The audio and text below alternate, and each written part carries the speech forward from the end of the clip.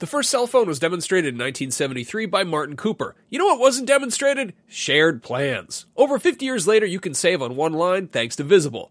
When you switch to Visible, the wireless company that makes wireless visible, you can get a one-line plan with unlimited 5G data powered by Verizon for just $25 a month, taxes and fees included. No hidden fees. No, really. You can look around for them. They're not there. Switch now at Visible.com. Save on wireless without the hassle. Switch to Visible today and save at Visible.com. Monthly rate on the Visible plan for data management practices and additional terms. Visit Visible.com. Contained herein are the heresies of Radolf Burntwine, erstwhile monk turned traveling medical investigator. Join me as I uncover the blasphemous truth of a plague-ridden world, that ours is not a loving God, and we are not its favored children. The heresies of Radolf Burntwine, coming January 2nd, wherever podcasts are available. Do not underestimate the power of PlayStation.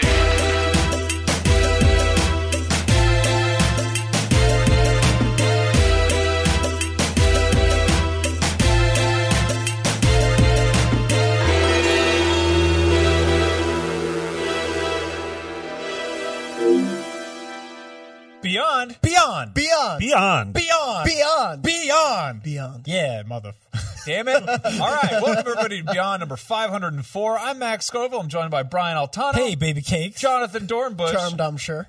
And Marty Sleva. Hey, both of those. Why? Marty. Oh, womp womp. You can't just be like, I don't like the catchphrases and then not have one of your own. You have to be like problem and solution oriented. Incredulity is my catchphrase. Classic what? Melancholic Marty. Incredulity. So, sometimes this is a Poppins. PlayStation podcast where we talk about all sorts of cool games for the Sony console of our choosing.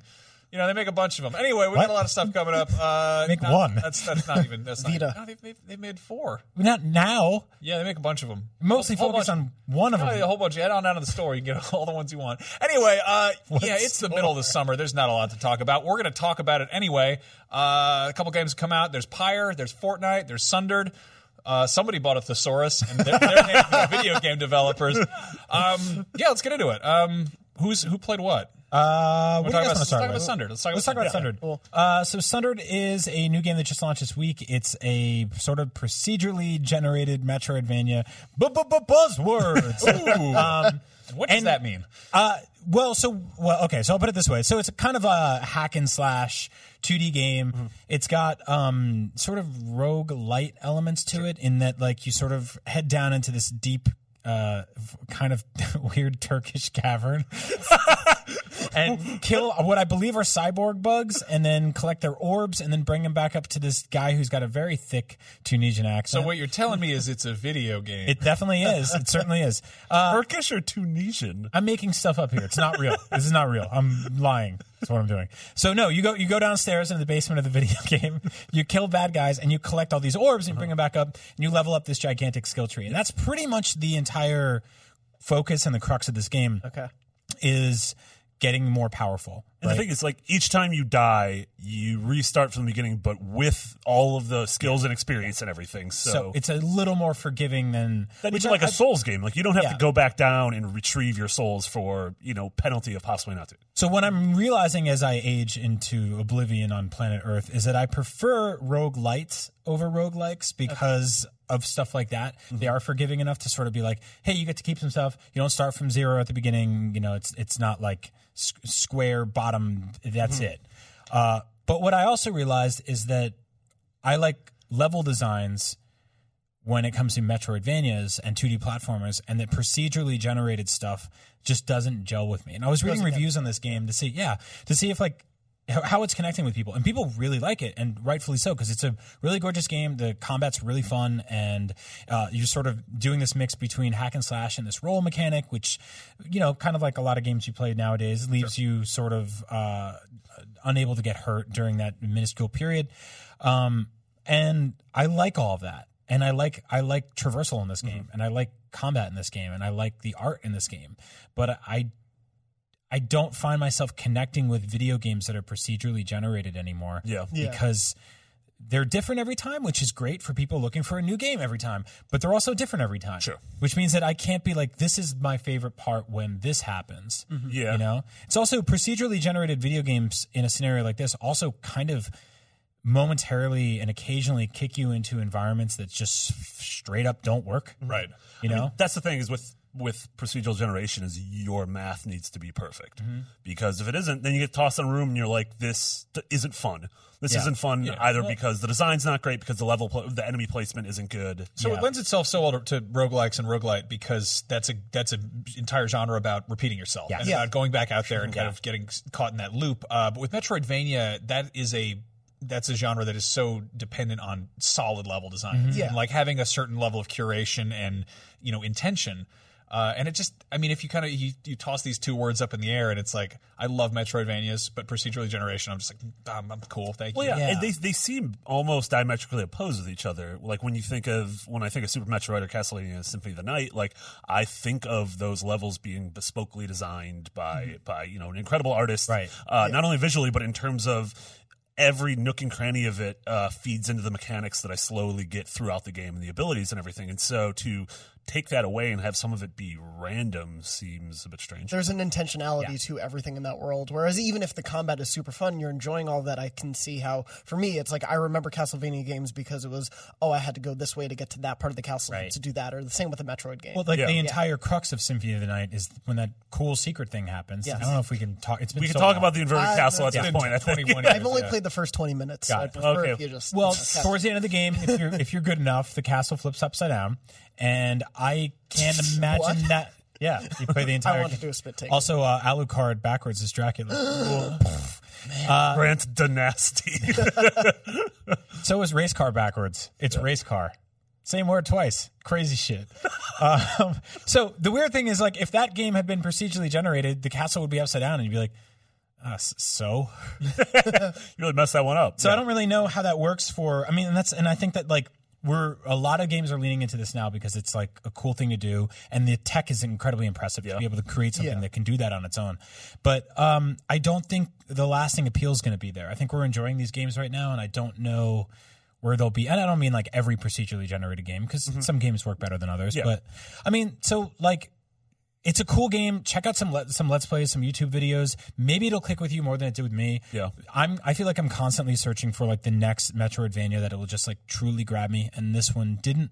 And so my hunt continues. Well, with procedure generated stuff, I think that there are instances where it works really well. Like Spelunky is a good example. Which just hit its 5-year anniversary. And then and Rogue Legacy is another one. Yes. And then there are ways you see it, like in the guns in Borderlands, where it's just sort of like it's this bottomless pit of like stats and things, and that always bugged me because it's a sense of like sort of constant buyer's remorse. Yeah, you know, like you can spend all day at the supermarket trying to find the perfect apple, but then if you eat it, then you're like, what's the next best one? There's a limitless amount of like kind of nuance there. And it's like, I think that there's a way somewhere between like Spelunky's level design and Borderlands weapon system where the procedural element is in there and it does something, but you've got sort of a more structured game crafted around it. I just don't know what that looks like now. I mean, you look at something like Minecraft, which totally works like this, right? Because all the elements are still there somewhere. I don't know if they've ever screwed up and accidentally rendered a Minecraft world that's all sand. But I don't think so, right? Like that would be like a massive glitch. Yeah. So like when you play that game, it's sandboxy and there's stuff not everywhere. Not too sandboxy. And there's stuff everywhere, right? And all the elements you need, all the ore and everything is there. And you're not really you're not timed or anything like that. It's a lot slower paced. So I think obviously it's a mechanic that can work. I just don't necessarily think it works for 2D games of this nature. But again, I'm in the minority in this because this game's getting great reviews. So, try it out for yourself, check out some videos, see if you like it. But so on the subject of Minecraft, a game that also dropped, Fortnite. Which I think handles procedurally generated stuff really well. So this is a game super interested about. We have been talking about this game since 2012. Yeah, when did you guys first preview this game? I think 1995. I mean, seriously, like 2013. No, it's been well over a 2014. fortnight ago. Yeah, it was a very long time ago. This was the first game announced running on Unreal 4. That's how old it is. Wow. Yeah. This was, I believe, before current gen systems were even out or fully announced yet. This was a thing that Epic was kicking around, and it's sort of procedurally generated crafting survival heavy zombie defense. Jeez. Does that sound about right? Yeah, that sounds about right. Yeah. And it's out now. They made it. They made the game. That's it. Yeah. You did a stream for Fortnite the other I did, yeah. So we got to play with the devs. We played for about 2 hours. I also did the interview at E3 where they showed off. It's a game that shows off really well. So it's the kind of thing where they just drop you into a level which is procedurally generated. And the crux of this game is basically building forts, which is like really fun and like charming because the art style is kind of goofy. Yeah. And then these sort of like hordes of cartoon undead, kind of like over the top Left 4 Dead-ish zombies and ghosts and other evil minions of the night. And just minions. Actual minions. Yeah. Children of the night. So you go around and you break stuff and you collect sort of elements and hash them together and build these kind of giant forts. And you can set down traps. You can set down springboards. There's this very cartoony element to it. There's tons of different guns and there's different classes of characters. So when you play with friends, it's really fun because it's just like all 4 of us could be playing at once. We all head to different corners of the earth. You have a sniper rifle, so we build you a sniper tower. And you can go up there and just kind of hang out. And then I'm down on the ground with a melee weapon. I'm really much more boots on the ground. I want to smash dudes in the face. Mm-hmm. And then you guys are just running around with like shotguns and machine guns and bombs and stuff like that. Mm-hmm. And everyone is trying to tear down your thing. So you have this like sort of like crazy element of being like, we have to protect our base, but also protect ourselves and protect each other. And the core of the base is this sort of nucleus that can't be destroyed. And I just think it's really fun. And this is the kind of game that like, I went from being like passing interest in to doing a stream and being like, this is going to be big. Yeah. And the game's already sold over 500,000 copies as of a week ago, probably way more by now. Yeah. Like crap. So it's going to reach a lot of people. And it's like, it's in a weird open beta thing now that you can pay into to get a bunch of stuff, but it's going free to play next year, I believe. So I think that if you want to wait, by the time you jump in, like there's going to be a billion things to do in this game. Mm-hmm. And it's got this really cool sort of like pinata minigame system where you collect things and how well you do and how well you play. You collect cards that open up pinatas that you can smash open that drop guns and candy and all this other kind of stuff. Oh my, I love which pinatas. Is like incredibly satisfying. Yeah. Like you have melee weapons and you bash it against these like really realistic, almost Viva Pinata looking pinatas. And you beat the hell out of them and crap drops on the floor and you pick them up and you get cool stuff. Yeah. There's an art into the like sort of the sensation you get from opening up like a random chest or like a loot box or something. Yeah. In something like Overwatch or this. And I feel like they're really nailing it with the aesthetic of the pinata. Yeah. Yeah. And again, this is like we just talked about how randomized stuff doesn't work so well with some things. And I think for here, it totally does. Like you can sort of, and the cool thing about this is there's a lot of different settings where the world can be randomized. It's not like Minecraft, which just like Minecraft. Like there's like suburban areas where you can go into a 3-story house that has the entire front of the building ripped off and go upstairs and just wreck the TV and mine it, and then wreck the bathtub and mine it, and just like loot everything and build something new out of it. Or you can be like in the woods or in a forest or in like a canyon. And depending on the layout, like there's a lot more verticality at play. Like we got really lucky. We were playing this level that just had like a bunch of different sort of tower hills, and we built this vertical platform above them, and the guys were trying to get up there and couldn't. But one of our guys fell off and like fell down in the pit, and we're like, yeah, sorry, dude. It's not worth it. Like, I think there's something really fun about that. Yeah. And I think if you play with the right people, it's really cool. Even if you play yourself with bots, like I said about putting Max in the sniper tower, like you'll have to make those decisions on your own and build the right vessels and areas for people to hide in. Yeah. Like a sniper, if you put him in a tower and you wall him off on everything but one side, he's like, I got to shoot out of this way. So you kind of tunnel enemies his way, which you can do by creating sort of an intricate system of that, and then put all that at use. So I think this works for people. I'm really excited to see what happens with this, because we're at a point when this game was first announced. There was Minecraft, and there was like Left 4 Dead, and I think we were seeing the beginning of like Daisy, maybe. That was so like still very early on, but now we're at this point where these kind of like sort of weird teamwork-based survival-y games, like like PlayerUnknown Battlegrounds is like a weird game where people are just kind of dropped on their own, and they're like, "What are you going to do? Go for it." Yeah, it's what the most popular game on Steam right now. It's the most popular non-Valve game ever. Yeah, right. Yeah, and not coming to PlayStation currently, which pisses me off. Yeah, that's annoying. Get on the phone. Yeah, Shuhei. I love you. I'm trying to threaten you. I'm excited to see what Fortnite does. I think it's also really cool that it has spent this long in development. I feel like they've been tweaking it and just really play testing it and trying to make something that does work in the wild. It's hard to do that without just kind of being like, hey, check it out, But we've seen stuff like like Ark Survival Evolved, where it spends too long kind of in early access or like public beta. Did you see the full version of the game just got delayed again? And it's it's tough, right? It's cool to have, but it's, I don't know. There's that sweet spot between kind of creating something in a vacuum and creating something for the masses and letting sort of too many cooks into the kitchen. Yeah, and I saw like some backlash against the pricing model for this thing, and it's justifiable to a degree because this will ultimately be a free-to-play game, but literally everything becomes cheaper if you wait. Sure. For the most part, especially video games, like very few of them get more expensive over time unless they're like box sealed NES especially now in games. the age of digital games. Yeah, and digital games especially. If you wait a year, you'll always get the Game of the Year edition. Yeah, totally. I mean, when we spent like $120 on Battlefront, and then we talked about it for a year, and you can get that full game for like $15 in certain sales now.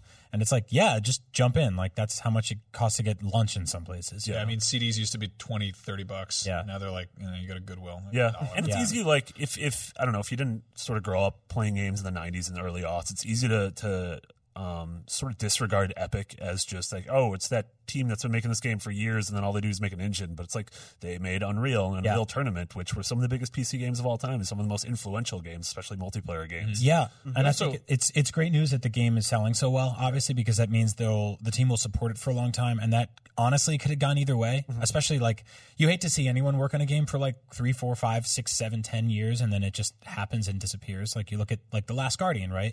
I mean, obviously there was no version of that game where there was like DLC and stuff like that, but had it sold maybe 5 million, I mean, there'd be an entirely different conversation around it. Like, would we be getting a sequel to it? Maybe would we be getting like, I don't know, a VR mission? Like, you never know, right? Yeah. But that story, Ultimate Guardian. yeah, Prequel. Yeah. that story has been told and it's over now. So I mean, Fortnite's a different thing, and I think it's going to keep growing, and that's really cool to see. Yeah, I think also Epic they have the luxury of like they do get a ton of money from the Unreal Engine being licensed out, and they're also, I guess they're sort of owned by Tencent, the big Chinese mobile game company. So they're kind of sitting pretty in terms of having some wiggle room to develop stuff internally. I hope so. And it's done some awesome. They did Robo Recall, the VR game, which is one of the coolest VR games that exists right now. Yeah. So So in other news, Pyre. Yes. Marty, you want to talk about this? Yes. You playing this? Did you get a chance to play it? Oh yeah, I'm Okay. like 2/3 of the way through the story, I think. Oh, Yeah. awesome. Go easy on spoilers. Yeah, we're going to go easy on spoilers because there is like a very cool thing that turns the game on its head. We mentioned it Does the briefly. castle get flipped upside down? The entire Pyre. Wow. Yeah, the Pyre gets flipped upside down. Alucard, Pyre backwards is Arab. Darkula.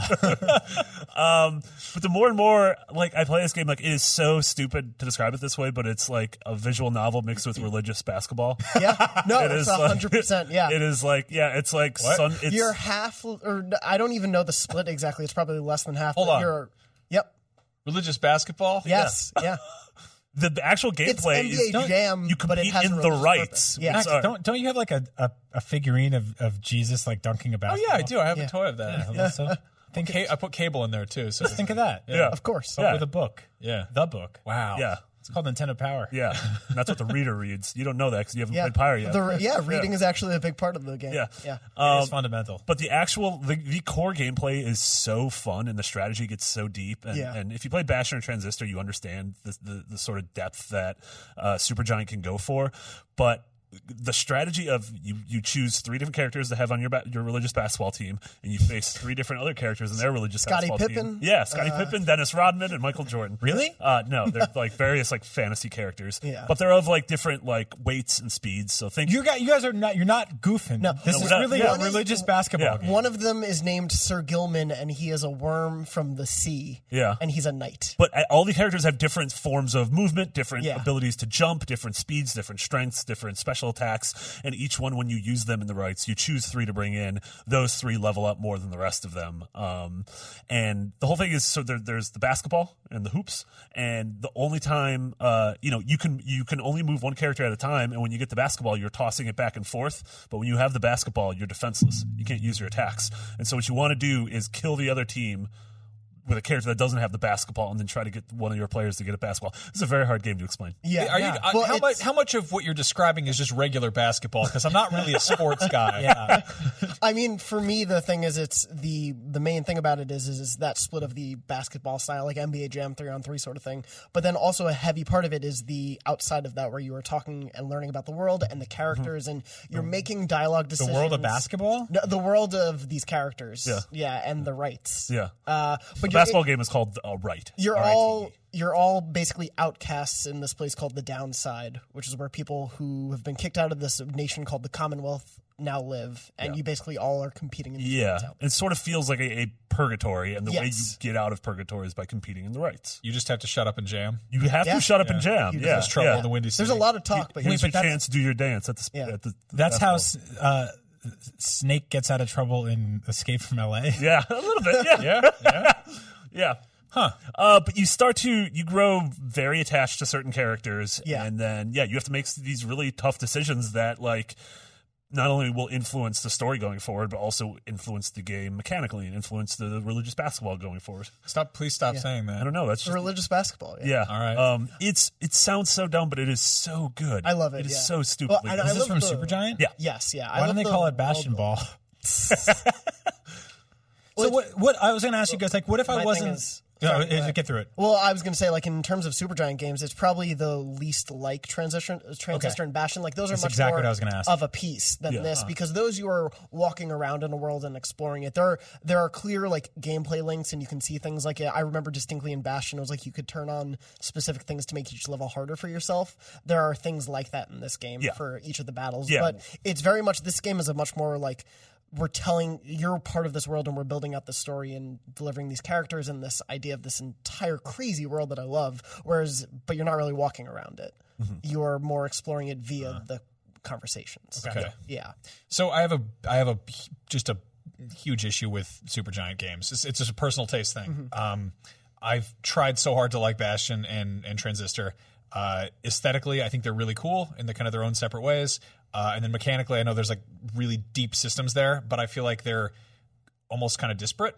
The fact that they're here's Bastion, for instance, was that wasn't procedurally generated. That just had the world. The world was literally being created in front of you. It was bespoke. It felt like that was kind of fitting because it felt like there was no ground there. They designed the parts of the world that seemed most interesting, and the systems were there to have a really just a solid gameplay experience. But I don't know, there was it was a weirdly unsettling feeling for me. There was the kind of the universe you're in is almost abstract or surreal. And it's just, this kind of seems like more of the same because it's religious basketball. But I mean, if it's cool systems, then I feel like there's probably, if the thing there for you with Transistor was that it felt like the world was kind of on the periphery of it, this is very much the world and these characters are in your face a lot more. Okay. Bastion did keep you kind of removed with the case of the narrator. He's narrating that story to you about, and the character is called the Kid. Yep. The storytelling in Bastion is very sparse, but here it is a focal point of the game. And for me, it's the thing of the bummer thing about it is that I can't walk around this world. I was saying to Marty and I think Andrew, I want to write short stories about some of these characters in this world because I'm I want more. I want to walk around in that town that they go to. Yeah, I mean, that was kind of my thing, is the fact that you are walking around in Bastion and it just didn't feel like there's a narrator going on about it, and it didn't seem like the world was actually there for it to be narrating. But in this case, if my imagination's filling in the blank, maybe that works. Yeah, for me, that's what it is. Yeah. It's because there's a ton. It's interesting. I usually have the opposite effect with game worlds that don't feel fully fleshed out, where I start to see through the seams and it doesn't feel like true escapism to me. There's a lot of old games where there's just the background is just a JPEG and you're oh, there's not actually a mountain there. That's not real. There's a lot of video games where you are told the story or experience the world through cutscenes and through narrative, and without actual exploration, it sort of feels like you're stuck in an elevator in a building that you can't walk around in. Yeah. It's a little don't think of it as open world in any way, shape, or form. Yeah. Witcher or Dragon Age or anything. Sure, no. But everything that is there and the characters and what they all bring to the table and feeding into this main overarching story, while simultaneously, the more time you spend with the character, the deeper you get into who they were and why they were cast out of society. So yeah, you're sort of given the ability to focus on specific characters in a really interesting way. Like if you find someone interesting, like pull them into your party, talk to them more, spend your time leveling them up when you have like a free night. And you'll be rewarded for by learning more about them. It feels a little bit like Persona 5 in that respect, where you are building up. It's less confidence and more like you're going deeper and deeper into a specific character's story when you do have a free moment. And also just aesthetically, like the game is gorgeous. Darren Korb, who has been the composer for every Supergiant game, did the soundtrack too, and I love it. It's so good. Like it's very specific too. They have different tracks for each of the characters and sort of the different teams of enemies you fight, and it's all of a piece, but can be very different. And it sounds awesome. And it is weird because there is like a standings, like in the same way there is in the NBA, where you fight the same teams in rights multiple times and see what your win-loss record is. And if you lose a right, the story continues. And I totally recommend, if you lose in this game, to not restart. Is because to deal with your consequences in a interesting way. Yeah. Oh, that's really fascinating. Yeah. It sounds like a little bit XCOM too. Yeah, totally. Yeah. Okay. Yeah, where you have to, like, your story is sort of, failure is a part of your story, as opposed to, well, it's game over, but I'm just going to restart. It's obviously built into the dialogue that they've created, but it feels very cool to be like, oh, I messed up, and that character remembers that I messed up. Right. Yeah. Yeah, that rules. Yeah. Play Pyre. He's on Pyre. Boom shakalaka. NBA Jam. Anyway, from downtown, Patapon. They remastered Patapon. They're back. Those little asterisks or whatever. Those little things.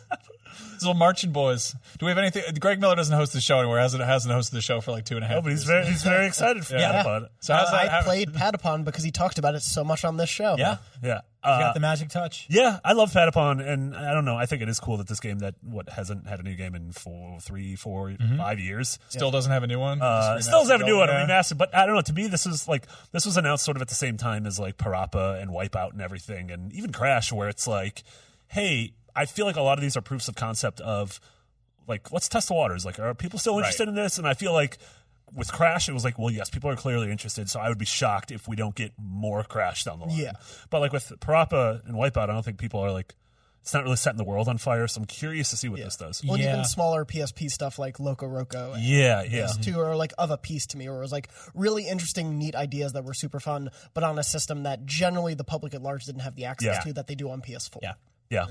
And this is a game like the art style it was minimalist, so still holds up incredibly. So like, Loco Roco or Sound Shapes. There's also a game. Was there ever a mobile version? Because I just want a phone. I want this on my phone. I don't think so, but it makes perfect sense. Yeah. I mean, if there was, it wasn't the actual It was game. something it was bad. like a Yeah. But match 'em all. Yeah, I think it's. I mean, this is like a nice kind of like stand-in for backwards compatibility or like a full library of like classics to be like, hey, here we remastered it. It looks good. It plays nice. It's probably like $10, $20. Yeah, it still plays like religious field hockey. There you go. Religious field hockey. Great. Yeah.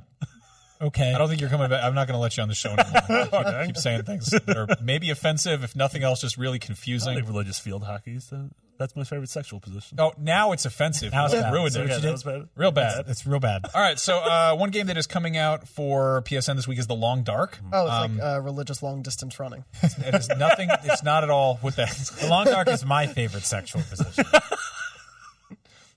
All right, we're going to move on. Beyond. No, Stop that. This is a game. This is like a first-person survival game, kind of not horror-ish, but like you're in the wild. You're in like a plane crash or something. You're walking around the woods and trying to not eat your own legs or whatever. Oh, that sounds awesome. Yeah. It looks gorgeous. It's very kind of like it's not cell shaded, but sort of painterly. Like I'd compare it to how like the Telltale's Walking Dead kind of looks, like a little bit stylized, but still like.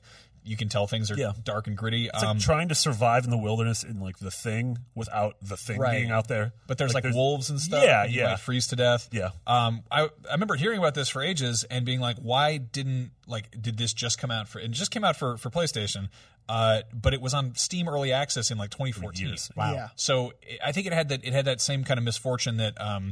You get with some early access games, like for instance, like Ark Survival Evolved or whatever, where they're testing this thing and there's no like boom surprise it's out.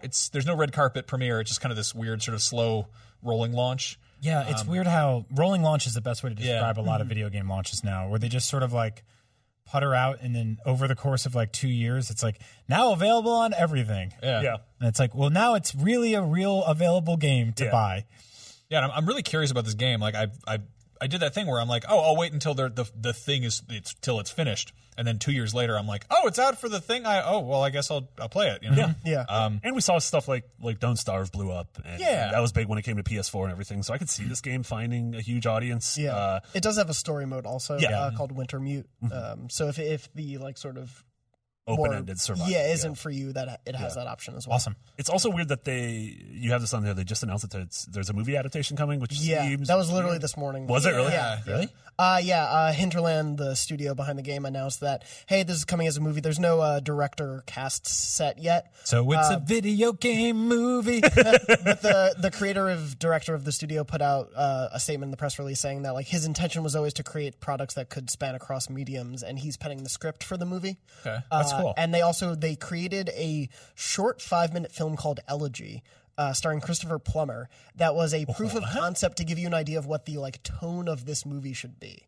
Wow. It's directed by someone who's not attached to the movie. Christopher Plummer is not attached to the film, but the whole thing was like, if you want to know what this is going to be like, here's these 5 minutes. That rules. Yeah. So you play as a plumber. Yeah, that was originally Super Mario's name, was Christopher Plummer. No, I think that's interesting. I haven't played the story mode of this yet, so I don't know what it does to kind of set itself apart. But I put this in kind of the same category as something like, I don't know, like a Call of Duty movie or like a Firewatch movie, where you're like, well, It's a Call of Duty cinematic universe. I just have to correct. sorry, I apologize. It's the CODCU. Come on, get it together, man. God damn it. But no, like it's there's either you have something that is entirely really focused and you're taking a story and you're lifting it out of one medium into another, or you have something where you're like, it has the name, but it's got the same gun.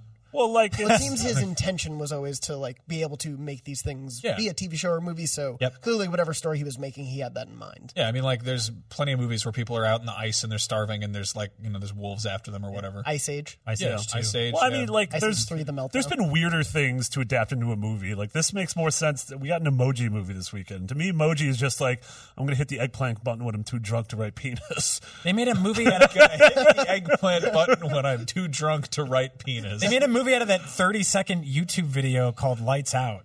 Oh yeah, Like, hey, it's a movie now. It's 2 hours. Yeah. Go see it. So yeah, this could be a great movie. It's the producer of Resident Evil's attached. I don't know how I feel about that, but yeah, I'm curious about the game. I think the game sounds more interesting to be like, hey, here's like you make up your own story. I'm way more interested in sort of survival stuff than just straight up like, oh, there's zombies again. Like, I'm fine with zombies. I don't actually have the same fatigue a lot of people have with that kind of stuff, but I really like that sort of like lost in the woods, like have to craft and hunt and gather to survive. Like, if that's really what it's all bringing together.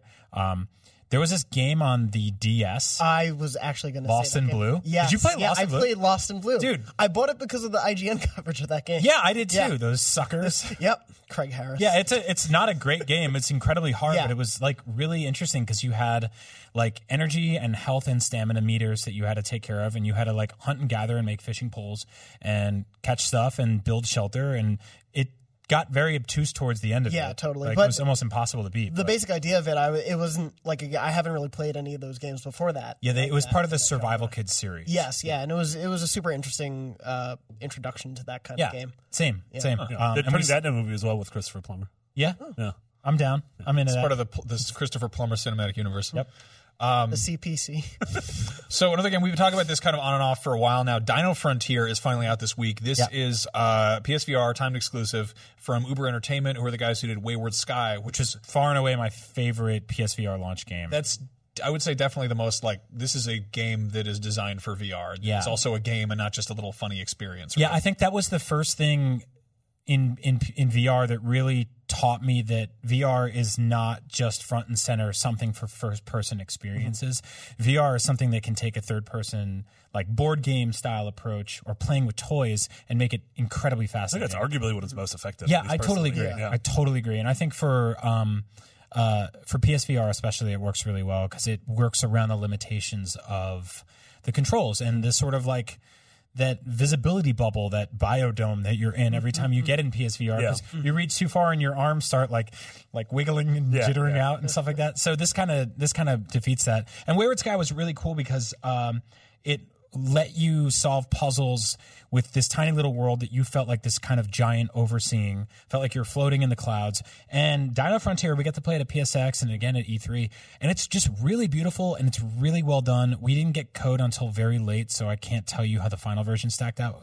Definitely will by next week. But this is a game where you feed little tiny cowboys to dinosaurs, right? Yeah. So that's a good idea. It's really it's really cool. It's sort of SimCity-esque, where you pick up dinosaurs and cowboys, and you have to make this sort of civilization between all of them. And so you can put think about like sort of like Jurassic Park Builder, but mixed with cowboy stuff. So creationism. Yeah, with cowboy stuff. All right, so I get yelled at for saying religious basketball a bunch. Hey, he didn't cross it with sports, you sick mother. So no, check this one out. It's really cool.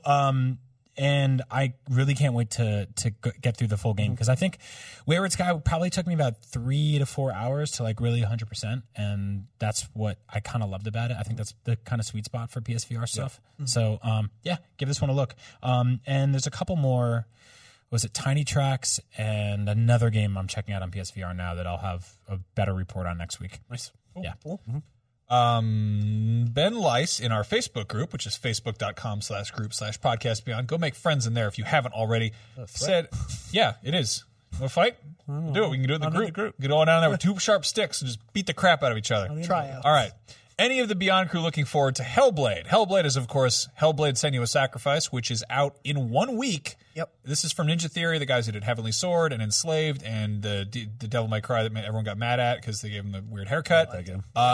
And we've been hearing about this for ages. I forgot it was coming out next week until a friend literally texted me this morning. I was like, hey, are you going to play Hellblade? I was like, right? What? Yeah. Yeah, where did this okay. So tell me about this game. This was another game I played at the Judges Week, which is the pre-3 event, like 2 or 3 years ago. The same event that I played Fortnight at, and it's a so think of Heavenly Sword. It's a third-person action game, except the way it's presented, at least it was back then, is it's like over-the-shoulder, camera-locked, like Resident Evil 4, but it is a third-person action game. Oh, interesting. So it's melee-based, but you play this. That's mostly how I play Resident Evil 4, by the way. I shoot the knee and then you go up and give them roundhouse kicks and do those cool suplexes, Diamond bunch Dallas of Stone Cold Page Steve cutters. Austin moves. But you play this woman, and you're in this sort of like weird mythological forest world that's it seems like purgatory between heaven and hell, and you're encountering all these weird forest gods and goddesses, and like the story seemed cool, but watching the gameplay play out, I was like, I don't know if the combat's gonna be any good, which is weird because the 3 games you mentioned before, Heavenly Sword, Enslaved, and DMC, all rely on really good combat. So what's really interesting about this, it's a hack and slash-ish type thing. It is also very much about mental illness, and they've been very front and center about that leading into this, about how like apparently some of the demons you're fighting are in this character's head. I think it's Senua. Yeah. And it's sort of like loosely, just ambiguously mythological. I think it's sort of Norse, sort of Celtic, sort of something else. But yeah, I was watching a gameplay clip we have up on IGN, and it looks a little obtuse. Like I'm very curious about it. These guys have been pitching it as like a AAA indie. This is their baby. This isn't like there's no Capcom, there's no anyone else attached to this. And I'm wondering. There's a part where she's walking around, and to unlock this gate, there are these 2 runes on the gate, and you have to find those runes hidden naturally in the level itself. So it's sort of like this weird like.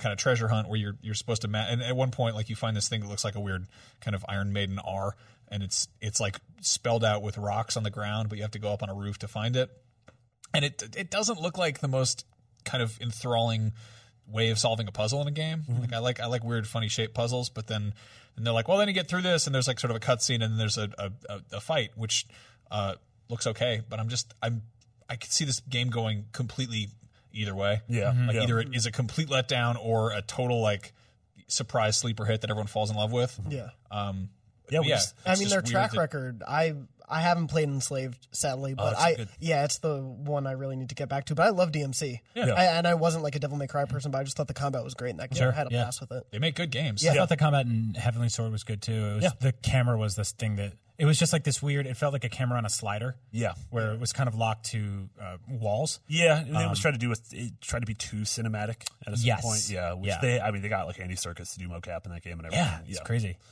There was there's a level in DMC that I thought was one of the most just visually inspired things I've ever seen, which is where you're basically on like CNN motion graphics. That level and you're like inside Fox News, but you're like fighting a bunch of demons and you're jumping around on like infographics and like lower thirds. Yeah, and I'm just like, bring that back. I want more of that. That was brilliant. Yeah. So it's just weird that game is like sneaking up on us. A lot of people are asking like, what do you guys think of it? Like, and it's like we don't really. There haven't been. This doesn't like. Whereas I feel like games like Fortnite, there's certain games that have a long development cycle that we play very often. Yeah. At preview events or at every PAX or something, and so you're like, oh, okay, I've played this a ton. We have most of us have not played this, and I haven't played this in a long time. So like, I want to totally try this out. This is unusual. This is one of those games where I think they like revealed concept art before they had anything to show off properly. And then they did like a developer diary that had like gameplay nestled within people talking, and it's just like. I mean, maybe this is what you get when it's like without the help of like a AAA publisher pushing it. You know, like you don't have the marketing arm of it. I mean, even the titles, like everyone assumed initially that this was tied to Heavenly Sword because it's Hellblade. Like, you assume that it's in the same universe, and like, no, it's not. It's just another afterlife weapon. You're like, okay. So they've got a little logo thing in there, like a little kind of rune, which they've had attached to this game for a while now, but only recently did people start being. That looks like a fidget spinner. Because it does. It's man, that sucks. No. Yeah, and I'm like, I've seen people with like tattoos of this thing. It's just like 3 intertwining spirals. Fidget spinner tattoos? Well, now they look like fidget spinner tattoos, but you just got to do it on your neck. Spin your own neck. Here's some good news. Persona 5 is getting an anime. Thank God. Crashing through a wall. Yeah, it is called Persona 5 the animation. It is coming out in 2018 in Japan. No word on localization. Yeah, there was a prologue thing. There's Persona 5 the animation, The Daybreakers, double colons, which is a prologue that came out. That's on Crunchyroll. So if you want to go see that, Marty, have you watched that? I haven't, which I need to, especially now. Persona fan. Yeah, I'm a fake Persona boy. I am all in for Persona 5 the anime, and then every Persona 5 spinoff imaginable, like Persona 3 and 4 got. Yep. Like, I was made fun of Andrew for playing, like, I'm like, you're going to play this game where they just dance? You're going to play this dancing game? And then you put 100 hours in. And now I'm like, I want these men to dance for me. I want to play this game where the men dance. Yep. Yeah, I'd play like a snoozing simulator. I'd do anything. Yeah, I found myself kind of like wanting to jump into a backlog game. I'm still like grinding through Yakuza, which is I want it to just end at this point. I really love that game, but it's just also like there's such long ass cutscenes, and I'm like I could jump back into Persona. I just kind of don't want to play a grindy game right now, you know. And I like the characters in Persona, and I like that there's a story, but I'm sort of impatient in this weird way. But I'm also like, oh, if they made like a Persona like OVA, like I could be down to watch that. Yeah, you know? Yeah. Summer's a weird time for games because you want something that can just sort of like.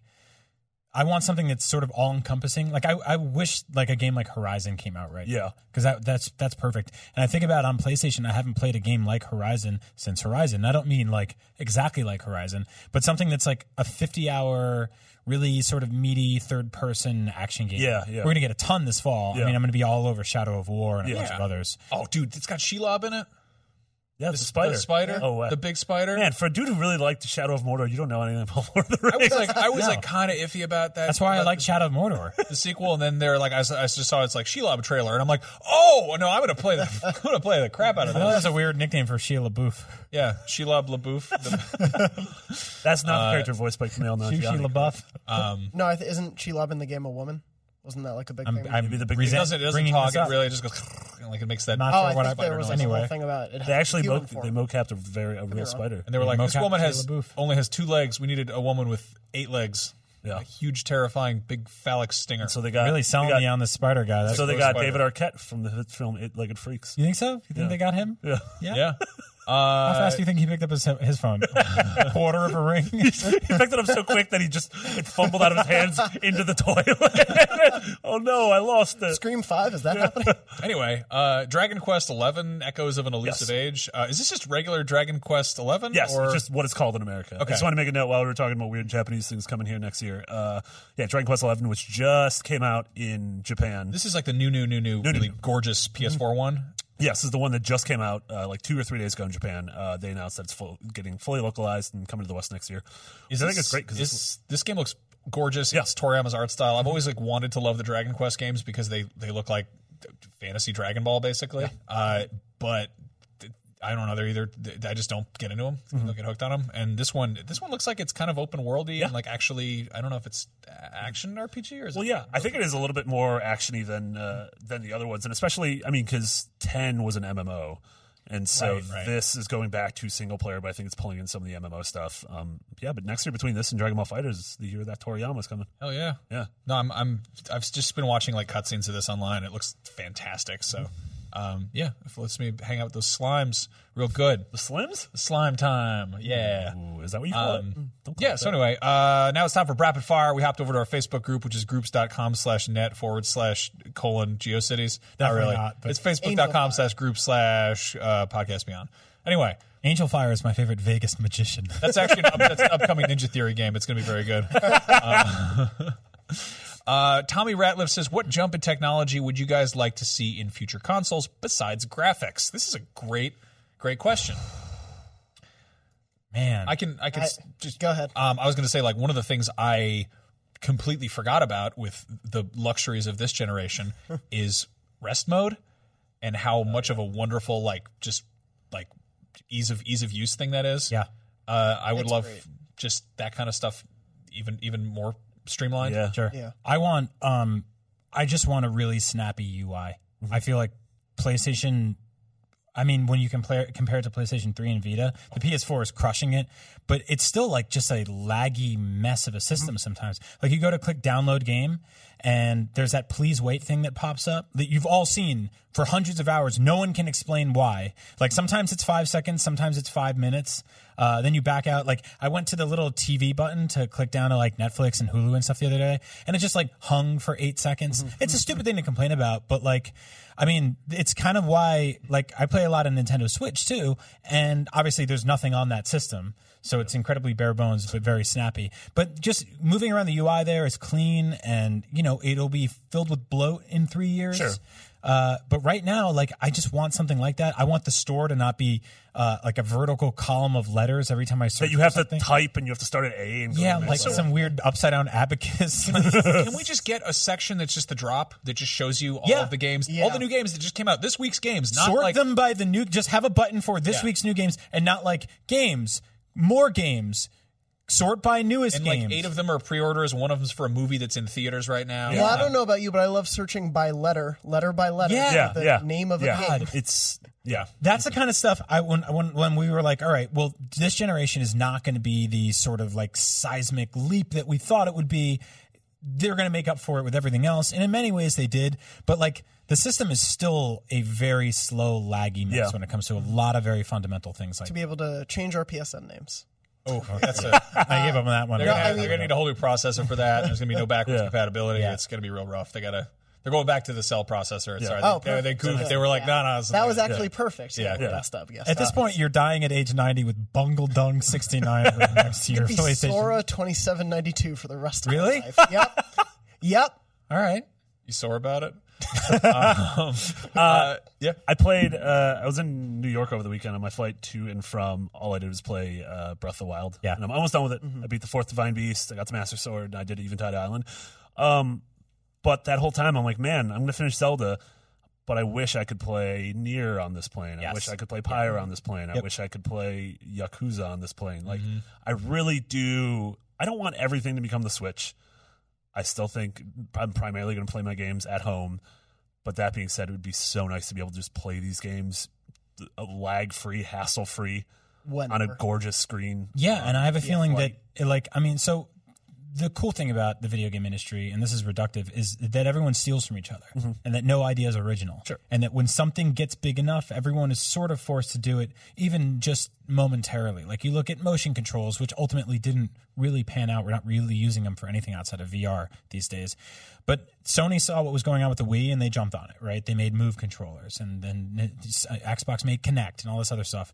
I have a feeling like that's why I'm excited about the Switch on behalf of Sony, is that if it gets so big that you absolutely cannot ignore it, Sony is going to come out with a version of it that's 5 times more powerful. Like, that's what they do. They make the most powerful handhelds on Earth, and they'll make the portable PS4 that you can bring anywhere. Yeah. And that's really exciting. Like, I don't know if it'll happen. Yeah, it's also not insane to think about it, because we did have, there was the original PlayStation, and then there was like the little tiny baby one that had like a snap-on thing. And this was at a time where like rechargeable batteries were not standard. There was no such thing as USB, or if there was, it sucked. And like now we're at a point where everything is rechargeable by familiar cords and plugs, and LED screens are cheaper than ever. And there are things that are possible now that are like, I mean, the Vita could have been that if they tried a few things differently. But yeah, and I think because the Vita was in like a completely different piece of tech than the PS4, you had a massive disconnect with the games that were being developed for it, and that most people ended up just playing like 2D JRPGs and like, you know, like kind of like whimsical indie games. And the AAA Call of Duties didn't work out because they had to make something from the ground up. The Killzones felt like they were great, and the God of Wars and stuff like that, but they were like smaller versions of their bigger brothers. Yeah, exactly. Yeah. So I think not even bridging that gap, getting rid of that gap entirely, and just making one system that works everywhere.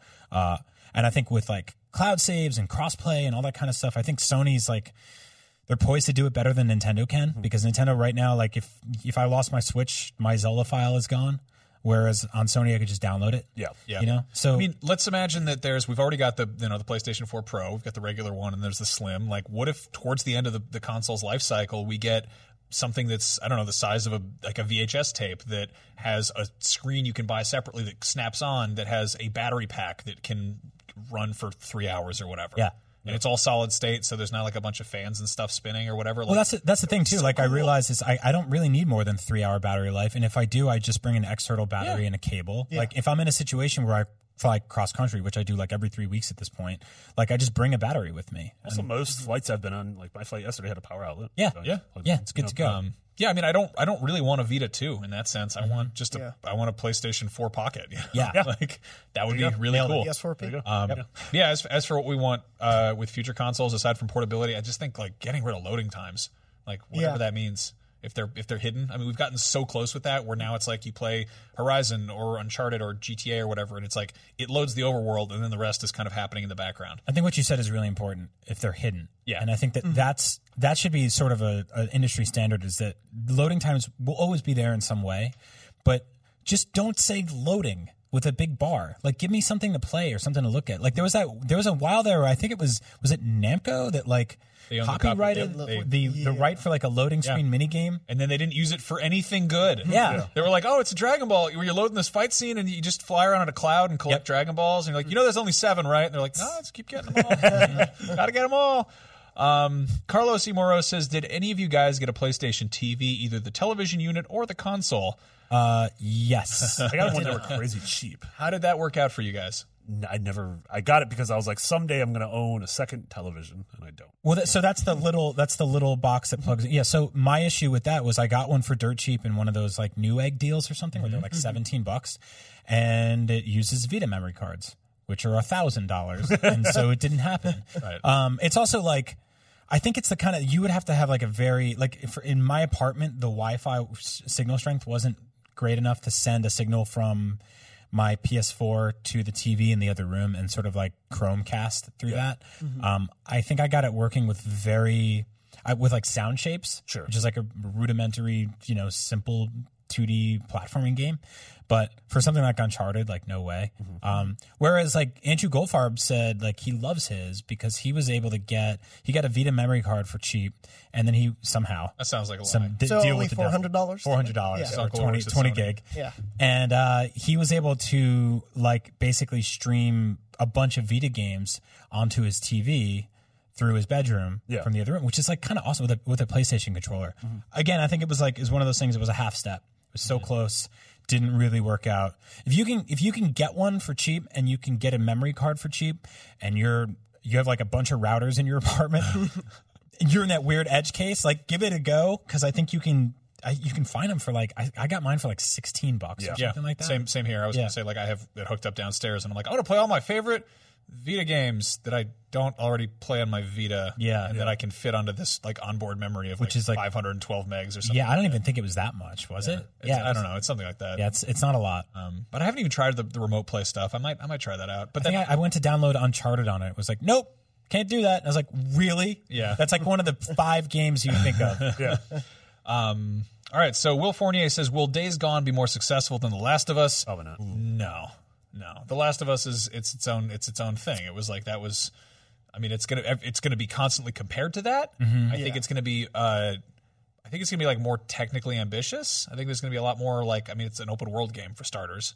The Last of Us is one of the most special games to sell millions of copies because people identify that game with emotion, which I don't think you really get from a lot of like AAA blockbuster, big video Sure. game Oh, stuff. well, you look at the best-selling games. It's Call of Duty and Madden and GTA and Minecraft and which you're never really like. That made me feel something. I mean, the music in Minecraft makes me sad, which is a feeling. Yeah. But I'm like, there's something about The Last of Us that like you think there's emotional resonance with that game that I've yet to get from Days Gone. I think that's gonna be a really fun video game. Like there's a lot of cool stuff going on in that game, but at best, like you have this connection between the main character and his daughter, and then you hope his motorcycle. His daughter passes away. A lot of motorcycle guys call their motorcycle their daughter. It's actually a lococycle, people. I see it selling well though. Yeah, I mean, I want it to be good, and I hope it's good. It's just I remember the first demo that I saw for Last of Us when it was on stage at their E3 press conferences. Whoever, I forget who was standing on stage, but they were playing, and it was Joel going through that sort of like the office apartment building, and he's like taking out guys and having to deal with all that, and it is super intense, and you feel in that moment with that guy, and then he drops the controller and like walks off stage. Yeah. Like I still remember that demo vividly, whereas I remember the Days Gone demo of being like, oh, they opened and closed the show with that game for some reason, and there were a lot of bodies on screen, and that's what I remember. I want it to be cool, and everything I've seen, I'm interested, but it didn't hit me in the way that. I mean, that's the thing is comparing to The Last of Us isn't a knock against Days Gone. It's a praise for The Last of Us. Yeah, I kind of wish that it was leaning more into the badass side of things as opposed to like the emotionally wrought, like angsty things. You know, it's gonna be. I think it's gonna be. Put it this way. Days Gone is going to be more Walking Dead and less The Road. Like it's going to be, totally. There's going to be emotions and stuff there, but it's going to be also like, you're going to set Far Cry booby traps and set the zombies out, and they're going to eat the guy. You know, so I wonder where this game would sit in a world where there wasn't The Last of Us 2 announced. Yeah, you know, I think it would have a much more sort of clearly defined role in the universe of video games, whereas right now it feels like kind of a holdover until The Last of Us 2. But again, they're both doing different things, and I'm excited to play both. The Last of Us 2 is coming out for quite a bit. Yeah. Brennan Muniz says, at this point in time, would you recommend a PSVR? Not really.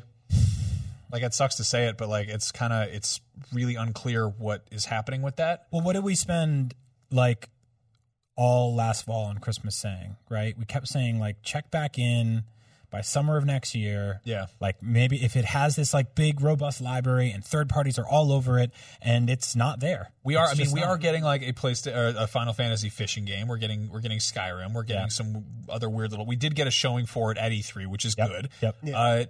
But it also, again, we've got this weird problem of finding move controllers. People are having no problem finding the physical units. People were texting pictures of it at Walmart and Target to us. Finally, which is good. It's out there and you can buy it. You still have to find the camera and the move controllers. Sort of a weird like fetch quest, you know. Yeah, like one item for your potion is too hard to track down. And then once you're there, I still think that they haven't really done the best job of communicating. These are the big games this week.